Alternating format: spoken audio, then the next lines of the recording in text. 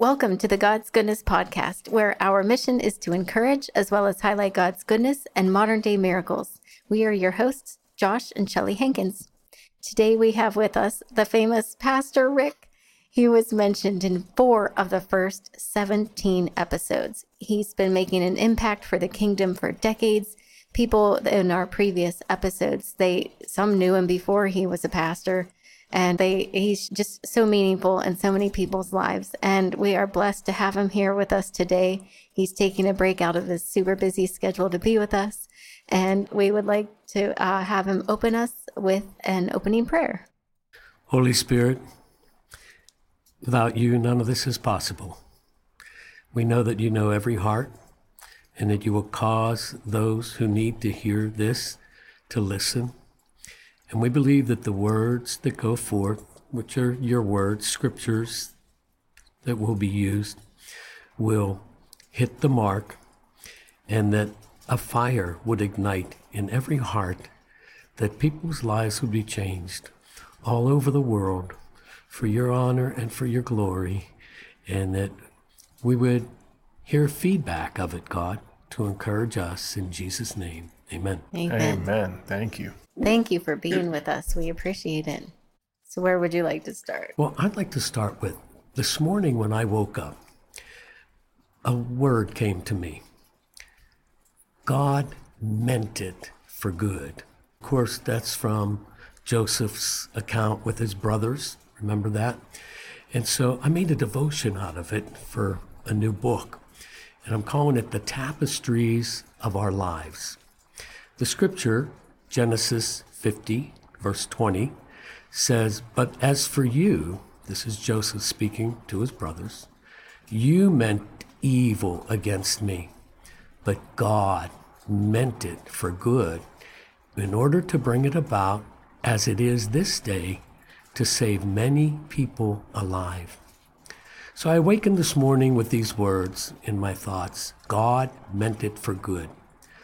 One of the meanings of the Hebrew word for meant, M-E-N-T, is to weave, to plait or interpenetrate. And because God is greater than anything bad that comes against us, he is able to creatively weave it together to make an even stronger, better, more unified, positive outcome. Even when we fail, God is gracious, and as we look to him, he can make good out of it. 1 John 1:9, if we confess our sins, he's faithful and just to forgive us of our sins and to cleanse us from all unrighteousness. Ropes are made of many individual strands of fibers, yet all weaved or braided together, they create a bond that is strong and able to withstand great pressure.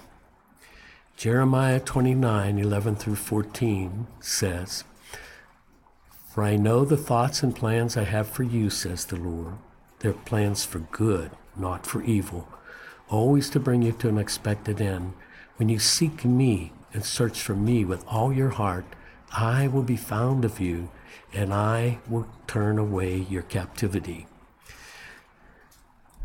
So when something adverse happens in life, let's say, "God, I look to you to make this all come out for good. Be glorified quickly." Now, why don't you take a moment and think about how God has gifted you with testimonies of victory through all you've experienced in life. Remember, whatever others do to oppose us, or God in us, God himself will make it come out good for us if we pray and believe. And I close with this prophetic word that God gave me. As a matter of fact, when I was writing this, I thought, I remember a word God gave me at a red light years ago. And I thought, now, where is a copy of that I can read it? That would be good for here. And I opened this book here, and I'm reading, and there it is. I love how God works. So this is what it says. The Lord's plans and purposes and details are intricately woven in every fiber of our being and lives. Look at the threads of evidence in your life. He is powerfully weaving a story of glory, each thread closely intertwined to provide strength and moral fiber, all to unveil Him and His love and compassion. Isn't that neat? It is. You can see that as you look back in your life. For sure. It reminds me of Johnny Miller's episode when, you don't look at one chapter. You look at your story isn't over yet. If you're not dead, God's not done with you yet. Right. And He doesn't get you so far only to have gotten you so far. There's always more that He has for you. There's always more He wants from you to accomplish for the kingdom, for His glory. There isn't a finite end where He says, well done, good and faithful servant. You're 20 years old. That's all I got for you. And then He just leaves you on your own, right? There's never a finish or a completion to the work that He has laid out for us. I really appreciate, the looking back, because you can get so close to Jesus, but He'll keep always being out of reach because we wouldn't need Him if we could meet Him, right? And the only way to really measure our walk at a certain point, especially the older we get in our walk, we get wiser, we get more aware of our sin, we get more aware of the things that aren't okay with God, right? And the only way to measure where we are is by looking about how far we've come. And I'm always amazed at how far I've come. I mean, the person I was and the person I am are not recognizable to each other in any way. Not at all. Not even in looks, I don't think. I would be able to recognize myself if I saw me 20 years ago. And it's an incredible transformation that God has performed through obedience, through a faithful walking with Him. And I, for one, am very, very glad that I chose Him. I'm very glad He chose me first so that I could lean in and choose Him. And I'm curious, Pastor Rick, did you have Jesus in your heart like your entire life? Were you raised in a church, or did you pick Him up through adversity? Did you have something happen to you and you're like, man, I need a better way? It was through adversity, but I was raised, my mother was Catholic, my father was Lutheran. They never went to church, but they sent us to church. And we walked well over a mile to church as little kids in the East Liberty portion of Pittsburgh. And for some reason, I know God's hand was always on me. I was real religious. I always wore a little crucifix on my belt loop. I was ultra Catholic. The more I learned, the more I did in all of the Catholic traditions. And from the time I was in 5th grade till the time I was 21, when I gave my life to the Lord, I actually prayed 3 entire rosaries. I don't know if you know what that is. It's 63 or 64 prayers, repetitious prayers, okay? 3 of those every day. I went through my little black prayer book cover to cover every day. I had a pile like this of prayers to saints and angels, prayed them. Always, never passed a church without stopping to make a visit. Went to Catholic school, went to Mass and Communion daily as much as I could, So there was all that interest in God, but we can be real religious and not really know God. And then what comes to me is how when I was about, maybe 4 or 5 years old, it was New Year's Eve, and my father wasn't home, but my mother let us stay up. So back in that day, we would open the windows and we would bang pots to make noise when the year turned over, okay? I thought you were going to say on a normal day. I'm like, wait. No. It's just Tuesday. What are we doing Tuesday? Okay, that makes more sense. On a normal New Year's Eve, okay? So Although we did play with pots when we were kids. But anyways, so my mom opened this window and we were about to bang our pots and a big cross appeared in the sky. It was red. And we never did bang the pots. I mean, we got this feeling of overwhelming presence of God.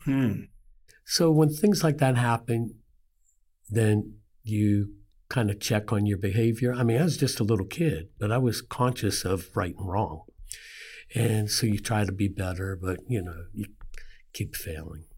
So as my story goes on, when I was 19, I was drafted in the Army. That would be Vietnam era? Yeah, Vietnam era. Yeah, 1969. And I went through my basic training, and I was told that was the toughest part.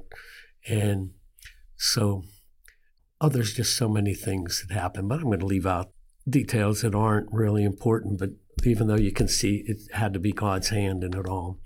So to make a real long story short, I spent a year, my first year in the service, and then I was working in the mailroom, and an officer came in and said, "Oh, Kardell, that's a good assignment." I said, "What is?"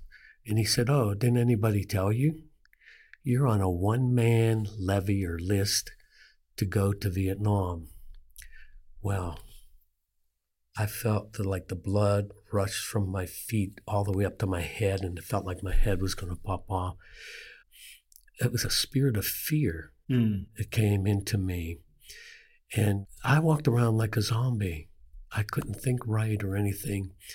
And one day, a co-soldier, a friend, said, "Something's wrong. You need to talk to Captain, And I said, even though I worked for him, I couldn't, how do you do it, So when the captain was away for lunch, this guy took me into Captain's office and sat behind his desk and said, "No, just pretend I'm the captain and tell me what's going on." And so I did, and it really helped. So when the guy came back from lunch, I did the procedure, went in, talked to him, and they said, "We were going to call you in here today. What's wrong with you?" And so I told him, when I got the word about going to Vietnam, I said, "I can't think or anything." He said, "Well, do you think you would go AWOL?" And I said, "Oh, I'd never think of doing that." And he said, "Well, would you consider going to mental hygiene?" And I said, "Yeah." And so I went and talked to a man for about an hour. And then he said, "Okay, I'll make you an appointment with a doctor for this week." And I thought, a week? I only get so many days leave before going to Vietnam.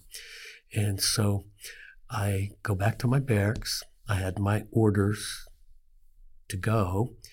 And I pulled out my Bible, which a non-believer gave me before going into the service. Actually, God, again, weaving. And I did read it. And I said, "God, I'm so upset that I can't find the words to talk to you. If you're for real, I'm just going to hold this Bible between my hands." I don't recommend people do this, but God knows where we are. I was a non-believer.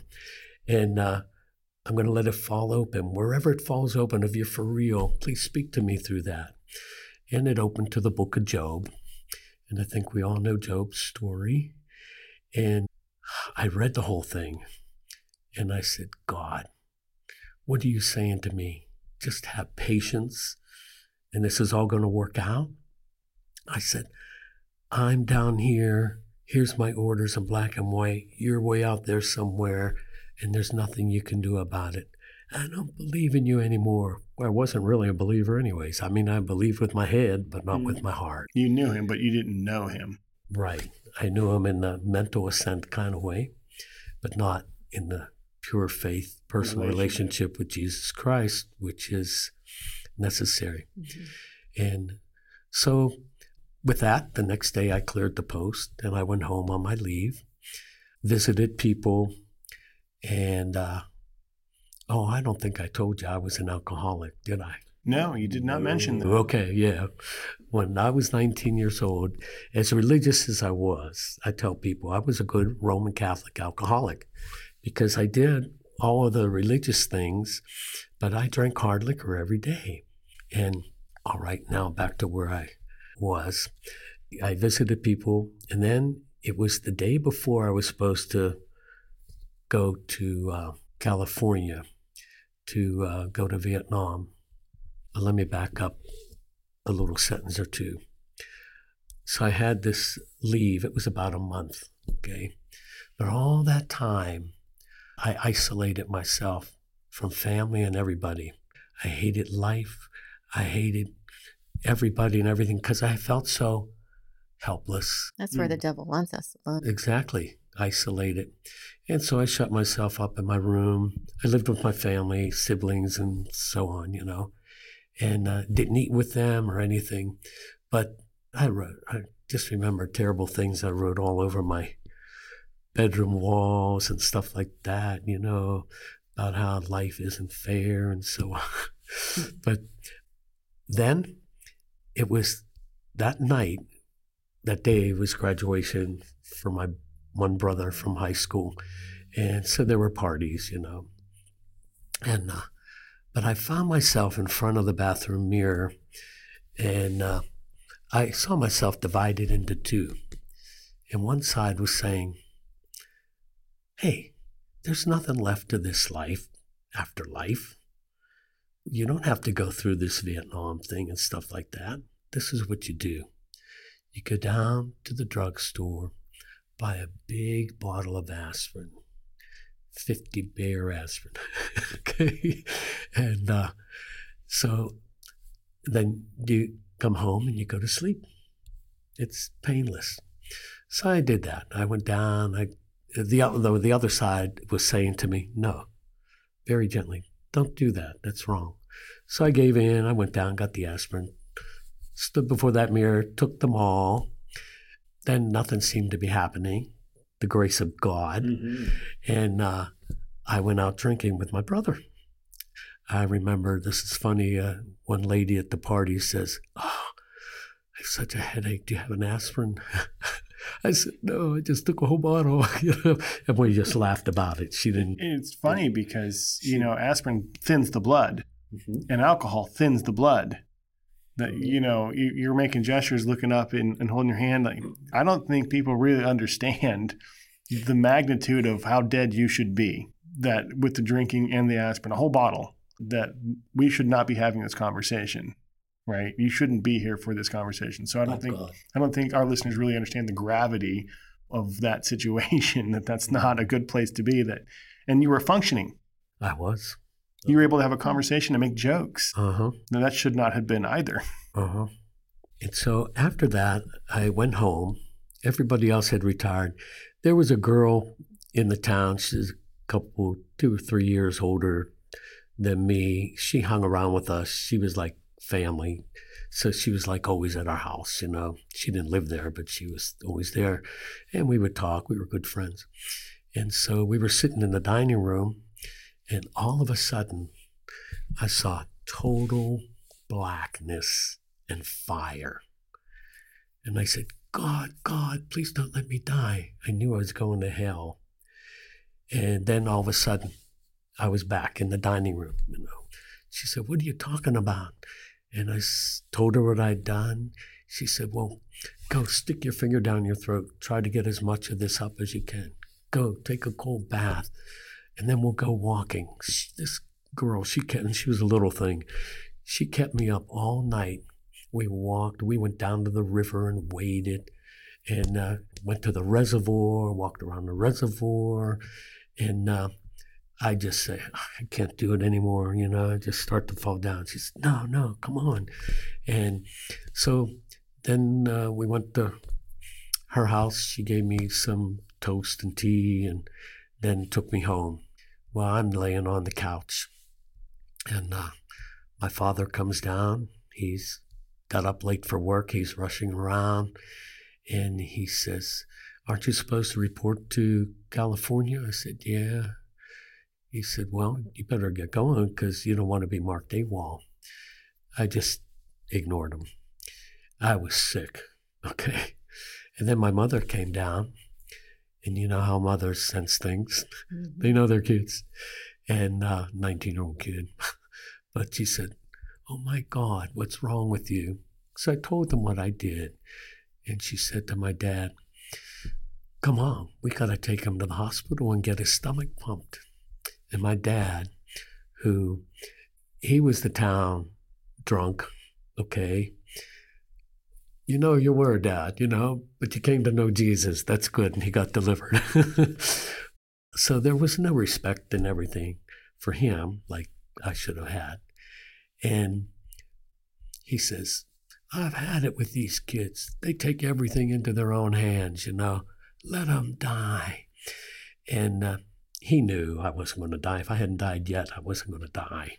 He had some wisdom, worldly wisdom. So my mom calls the Red Cross and all this, and they say, well, take him to a veterans hospital. So we went, and I was interviewed by 3 different doctors, and each one said, oh, well, you don't want to talk to me. You want to talk to Dr. So-and-so. And then the last doctor that I wanted to talk to wasn't there. So now I'm really frustrated. And I said, let's get out of here. I'm feeling better. Okay. So we go home. Was that the next day after you took the pills? Yeah. It was the next day because I had walked all night, and stuff like that. The girl kept me up all night. Did you know that girl before? Oh, yeah. She was a part of our, she was a part of our family. Like, she was always at our house. Always. We all palled around together, So then my mother, she took me down to a local doctor. And my body was so swelled up that I couldn't put shoes on. So here I was walking down the street without any shoes, but we went to the doctor, and I don't know all the, medical things and stuff like that, but I do remember the doctor said, well, your body seems to have taken the complete opposite reaction to this than it should have. I'm going to give you a saltwater injection, and you should be okay to catch a later plane.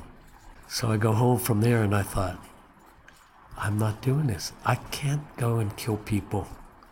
I can't. And so I threw some stuff in a paper bag and went out the door.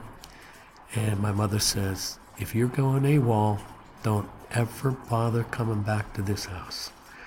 And so I left. Hitched a ride to Keystone State Park, stayed up there, lived in the woods. Raccoon ate all my food. But it was summertime, praise God. So I just bummed around, and people shared. They're doing cookouts and stuff. Hey, want something to eat? You just befriend people and so on. But I was always looking over my shoulder because, I thought they're seeking me. They're going to find me and put me in jail and so on. Well, then I was using the shower facilities for the campers up there. And the man in charge says, hey, look, you're not paying the camp here. If I see you up here using these facilities again, I'm going to call the police. So I made arrangements with some friends from my area that were going to Canada. And they agreed to take me to Canada, so I was going to defect to Canada. When I got to my hometown, they had car problems and they had to cancel the trip. So what was I going to do? There was a lady in our town who, she had a daughter that was several years younger than me, and but they were good friends. And this lady always had time to listen.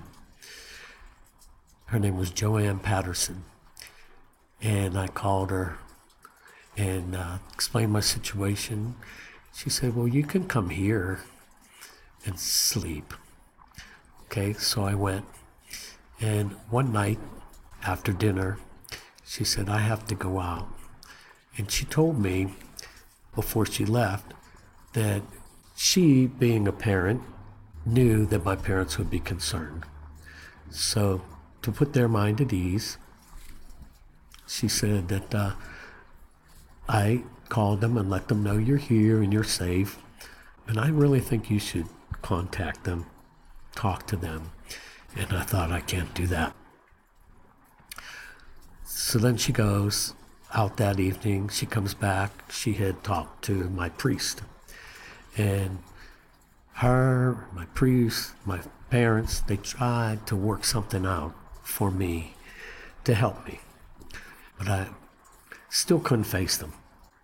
One day, when nobody was home, I got to tell you this, because this is real important. This lady, she had 2 daughters. One had cystic fibrosis. And when she was, I don't know, maybe 13 or something, she died. Right after she died, the husband left the scene, left the mother and the other daughter. And he ended up becoming a Christian. He ended up becoming a good Christian, by the way. I mean, God's weaving it all together in everybody's lives, right? Mm-hmm. And so she said she was just in a state of mind that she couldn't think. And she wandered into a clergyman's office. And he told her, Joanne, you're not meant to handle all this. He said, take your hands like this. Say, this is your hand, this is God's hand. Take all your troubles. Imagine them, put them in God's hands and lift them to Him. And she said that helped to snap her out of it. So I went through these motions and I felt lighter. So then one day my dad came knocking at the door when nobody was home and told me that he and the priest, I had talked to some people and they agreed that if I would go with them and turn myself in, they would call the Red Cross. The Red Cross would verify that I had attempted suicide, and they would require that I would be put into a hospital. So that's the way it was. I was supposed to be taken to a hospital. But as soon as my dad and the priest left the MP station, they handcuffed me, took me down the basement garage, and took me to the old Allegheny County Jail, which was nothing like the new jail. It was like a dungeon. Yeah, it was bad. So I went there. The first night I was there, I felt so despicable. I crawled up in a corner like a little kid, and I had my face in my hands, and I just cried. I said, God, I don't know how you can forgive me. I've hurt you. I've hurt so many people. If only I could start over again, I'd live my life different. And as God is my witness, the walls disappeared, and God took me out into eternity. And I saw Jesus. You got to remember, Jesus is eternal. God's in eternity. He could take us somewhere in the past. He could take us somewhere in the future. He could take us somewhere in the present. And so I saw Jesus like I see you, but I saw him when he was in agony on the cross.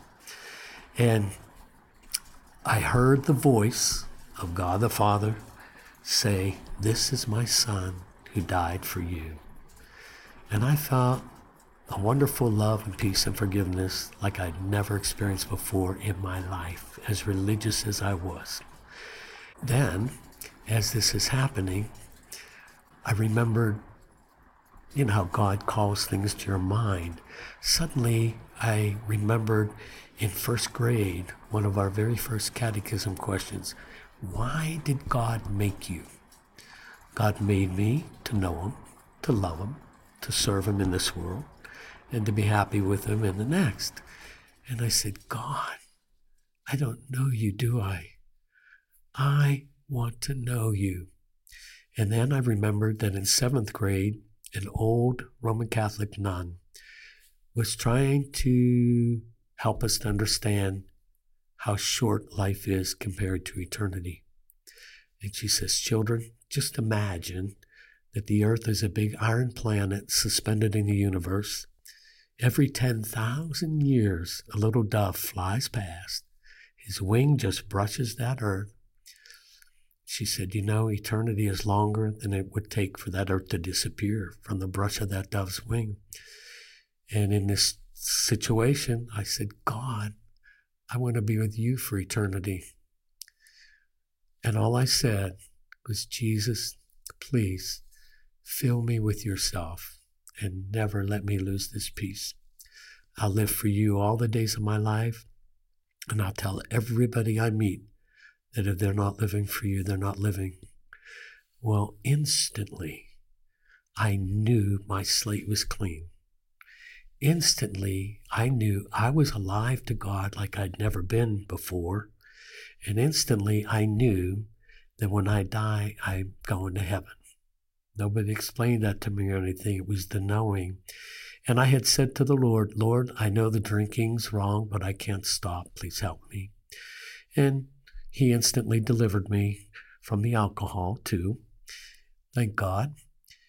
So after a week in the old Allegheny County Jail, I was taken, handcuffed with another prisoner or two. I hadn't met them until we were leaving, and taken by MPs up to Fort Meade, Maryland, to be put into a special processing battalion where people were just waiting to get out of the service. They didn't care what kind of a discharge they got. And now can you imagine? And God is mindful of everything that we experience. But can you imagine being handcuffed, making a road trip, having to stop at different rest stops and that, and being handcuffed? And Jesus is Lord. I'll tell you, he gets us through everything. So here I am in this special processing battalion. It was these guys, they just wanted to get out of service. And if they could do something to help them get out quicker, they would. We pulled details. I called garbage and stuff while we were there. I remember this one night there was a knife fight at the bottom of my bed. But here I am. I'm in a bubble of peace, It's like this peace of God that passes all understanding since I met Jesus. It's unexplainable. Yeah. It's only when you know it that you understand When it. you know, you know. When you know, you know. Yeah. Okay, so my turn finally came to appear before the commanding officer to read off my, what they call an Article 15. And you know about that? Oh, I do, yes. Okay. I spent some time in the Navy and the Army. Okay. But for those of us who don't know, it's a legal document that has your punishment on it, stuff, your crime and your punishment. I know the DD 214 is very important, but I don't know about this Article 15. There's a few different articles, and Article 15 is probably one of the worst ones. Well, here I was, standing in my Class A uniform. He's about to read off my punishment. And all of a sudden, his telephone rang. And he answers it. He says, yes, sir, he's standing right here. So I remember I literally swallowed hard, and thought, I know I've done wrong. I know there's consequences, but I don't want to get a bad discharge. Please give me the grace to get through whatever I have to get through here. And so the man hangs up the phone and says, do you know Colonel Monsieur? I said, no, sir. And he says, well, he wants to see you. And he ripped up this legal document and threw it away. So he sends me up to another building.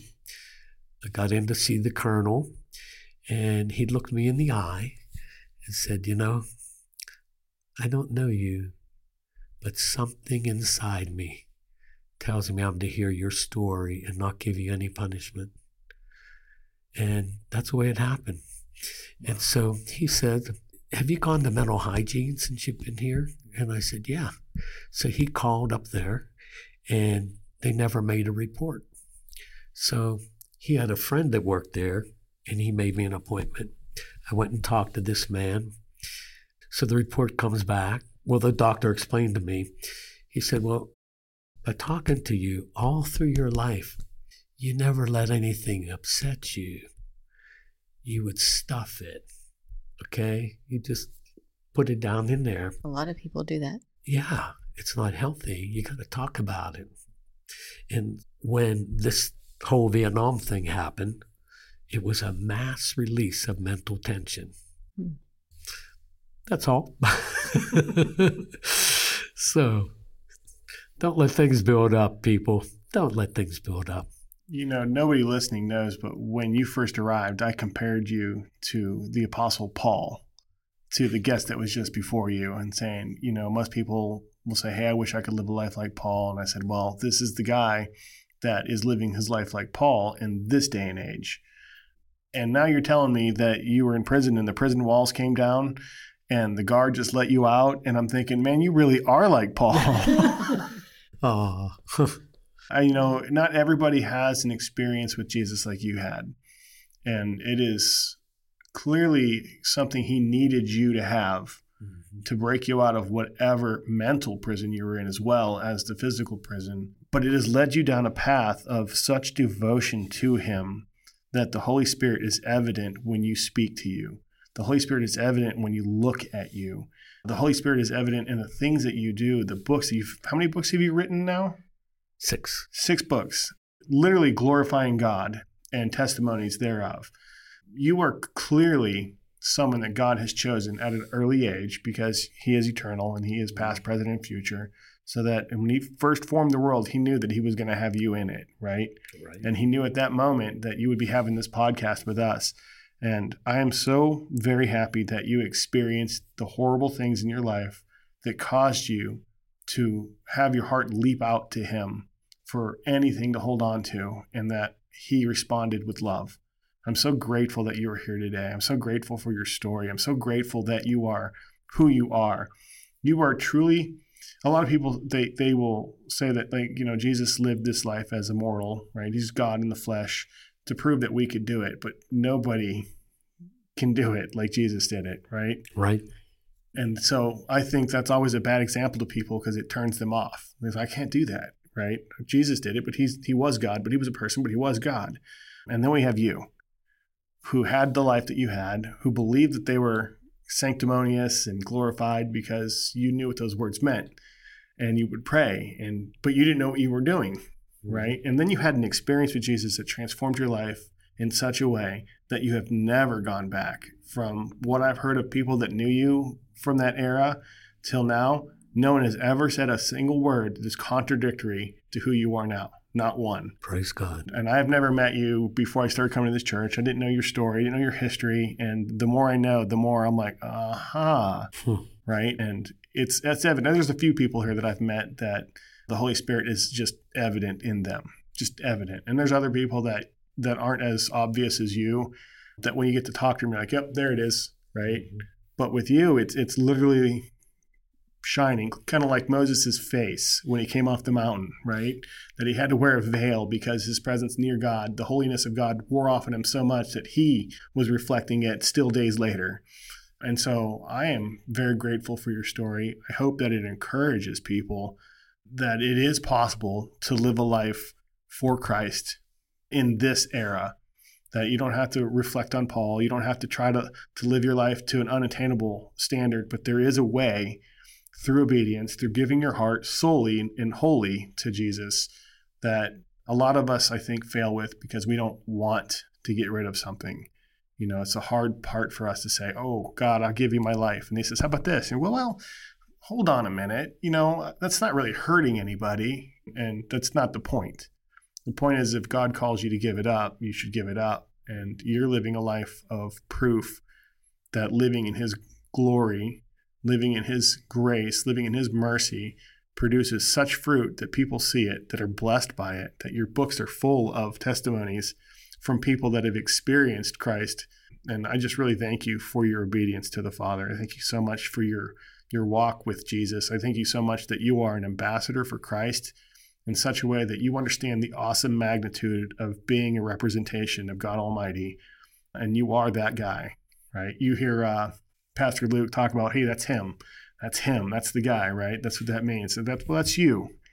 You're him. You're the guy that is proof that you can walk a holy life. You're the guy that proof that you can walk a godly life, that you can be in obedience to him, that when people say, hey, I try for the self-control, it's just so hard, but there is a way, right? How often did you struggle with self-control?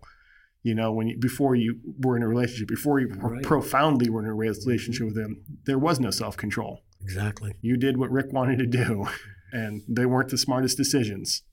And none of us make the smartest decisions, no matter how smart we are. And I really love the life that you live for him. And I love the encouragement that your life brings without you saying anything. Just your life is encouraging to others. This is true for all of us, whether we know it or not. We all have an impact. So I end up working for the colonel. And he told me that I could finish my time out in the service. And he talked to people in Department of the Army, and I would never again be put on orders to a combat zone. So then after working a while under him, I was asked if I wanted to go TDY, which is temporary duty, and you don't have to live on base, and you get extra pay. And I said, oh, yeah. So where to? To the Pentagon to work for the Deputy Chief of Staff of Personnel. So I was all excited about that and came home that weekend to Oakmont from Maryland and told everybody, well, I had been such a liar during that whole episode. They didn't know that they could believe me. So here I go. I go back to, it was the following Monday. I was waiting in the outer office of the colonel. I had my duffel bag packed. I had my orders in my hand. And the phone in the outer office rang. And it was the Pentagon. And they said, hey, tell that guy we have to cancel the orders because there's not the money in the budget to pay the extra TDY pay, temporary duty pay. And I said in my heart, God, how could you do this to me? How could you build this all up and then have the rug pulled out from under me at the last minute? And God spoke to me and said, see, if you would have let me have my way with those orders to Vietnam, I could have changed them in the very last minute. Isn't that amazing? And then we must trust God. I ended up getting a promotion, getting an ARCOM medal, Army Commendation Medal, for being a good soldier, stuff like that. So but when I went to clear, they asked me also during this time, is there any place you want to go? I said, I'd like to go back to Fort Knox, Kentucky. So I went, and they sent me on job interviews. And nobody wanted me because I had been AWOL. So I end up, and a black whack is in charge of this office. And I had my orders, and she said, would you like to work here? And I said, yes, ma'am. She said, well, report Thursday or whatever. And I said, well, you didn't even look at my records. You don't know my past. She said, well, it doesn't matter what your past is. She said, today's a new day, a new beginning. She was the nicest lady. She was a Jehovah's Witness lady. And there was a Christian lady, and we're still in touch today, the Christian family. Her name was Veda Fryer. They were farm people, and they would invite me to church and stuff like that. Well, they lived about an hour away. But that's where I learned all the old hymns. They had an old farmhouse, piano in there. The kids all played instruments, and I learned the hymns. They took me under their wing, Southern Baptists, and really, really helped me along. And that's another thing. When we give our lives to Jesus, we need to get into a good church. We need to seek out people who are like-minded as us and get all of God that you can. Go to prayer meetings, different services, and So after the Army, then what? oh, that's good. After the Army, Because you didn't just become Pastor Rick overnight. oh no, this is interesting. Okay, after the Army, I came home and I collected a nice sum of unemployment for a year, but I began meeting people right away who knew Jesus like I knew Jesus. And there were prayer meetings. I believe I went to a prayer meeting or a Bible study every day or night for that year. There was such revival in the area. This was during the charismatic renewal, if you know what that is. Okay, started at Duquesne University. And it was wonderful. So then I got a job as a short order cook at a nice restaurant bar that was up by a golf course, up where the rich people lived in our town, you know.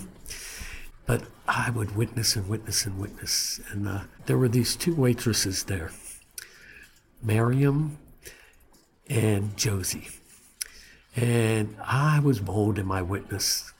And they would smoke and they'd blow the smoke and they'd joke and stuff like that, you know. They didn't want to hear it. 4 years after I had left there, now I lived out in this area, and the phone rang. And I didn't have caller ID or anything. I don't even think they had it then. The Lord says, "That's Miriam Cicela." And so I answered the phone, and this voice says, "Rick Kardell, you'll never guess who this is." I said, "Miriam Cicela." She said, "How'd you know?" I said, "Well, God told me." And she said, "I want to thank you, and Josie wants to thank you for witnessing to us because we've accepted the Lord and we're spirit-filled." And she was actually in a friend of mine's church, Pastor Ray Patterson, and Day Spring Christian Center in Tarentum. So she invited me. She lived in a place called Verona, and it was about an hour away from where I live here. She was a Greek lady, and she loved to cook. And she would cook up a bunch of food.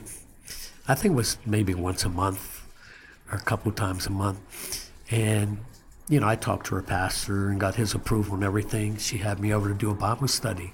So she'd feed all these people, and then we share the things of God. Pray. Oh, they were good meetings. I'd take a bunch of people with me, you know, too. And all God, like-minded people.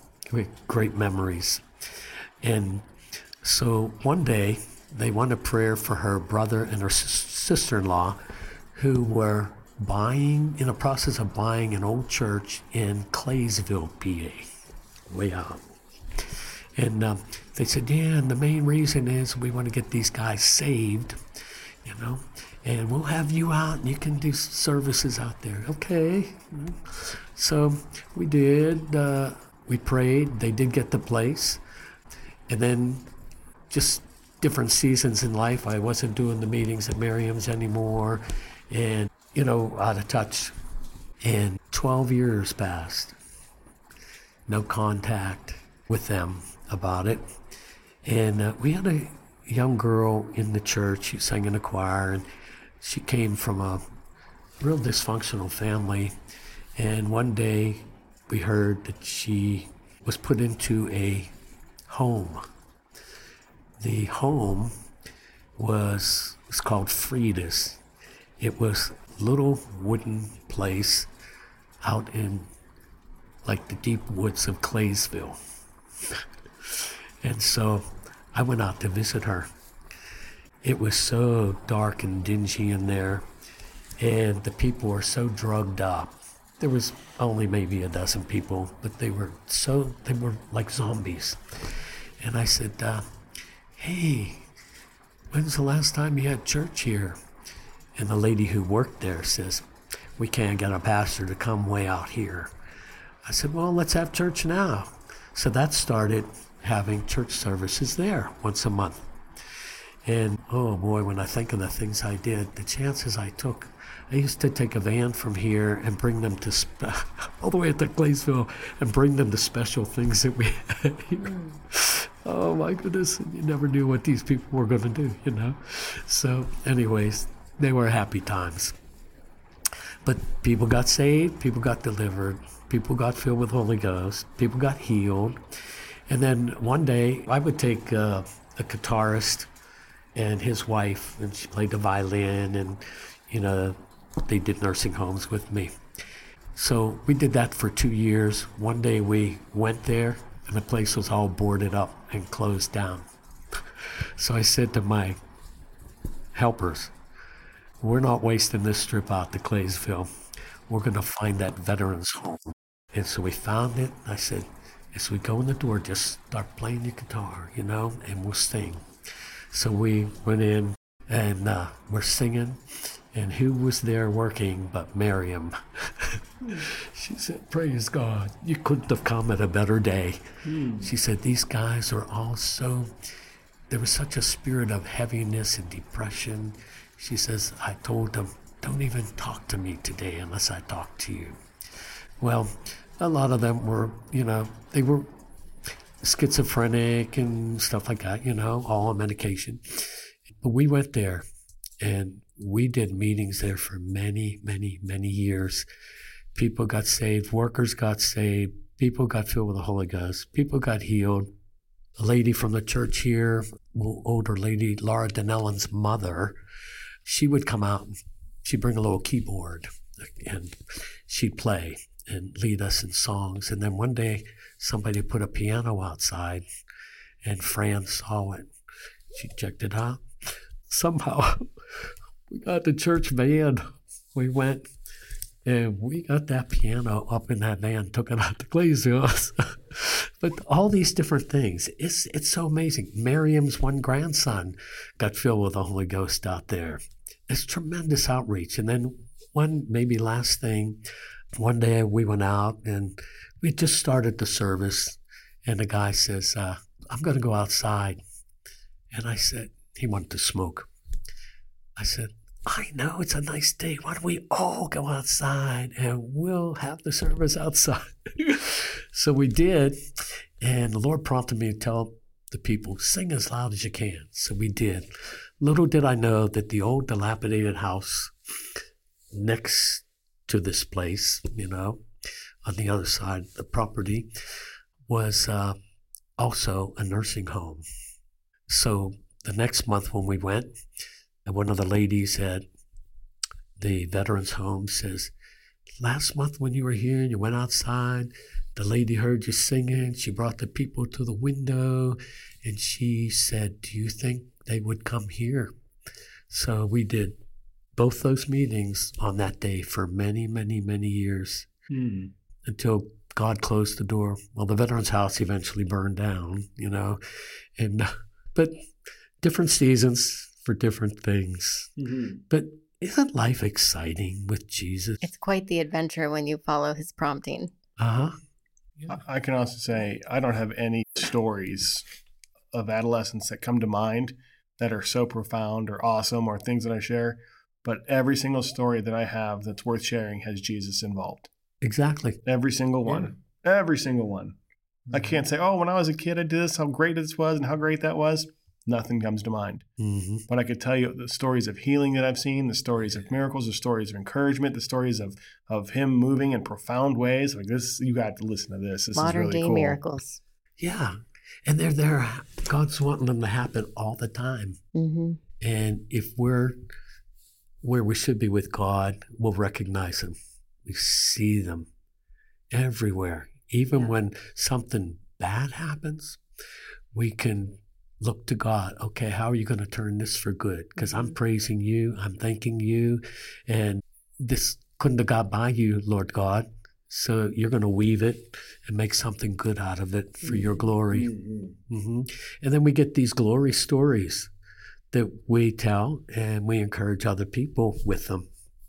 Those are my favorite. It's one of the reasons why I started this. You know, I had heard so many stories that of encouragement. I'm like, people need to hear these because they're amazing.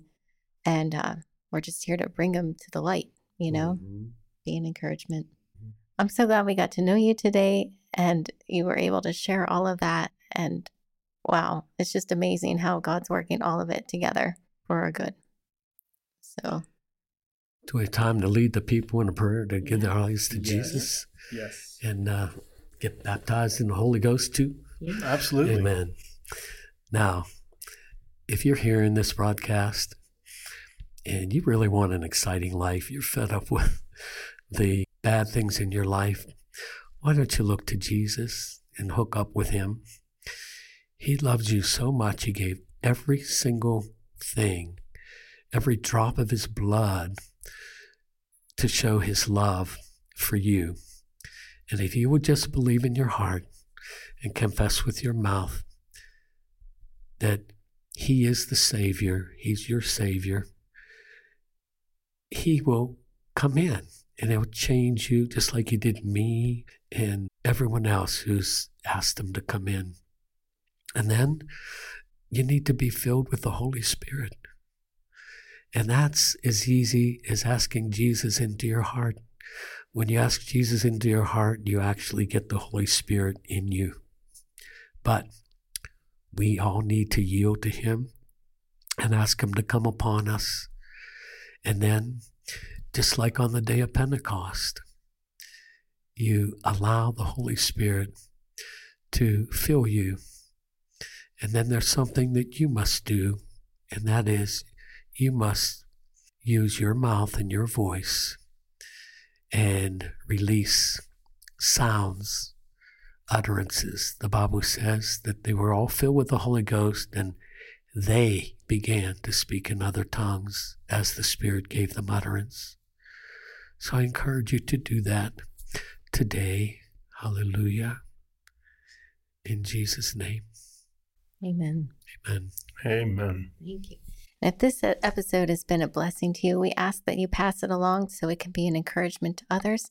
And if you'd like to come alongside us, we have a fundraising campaign that helps us pay for the audio expenses.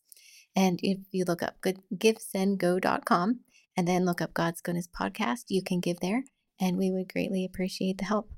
And with that, we'll talk to you next time.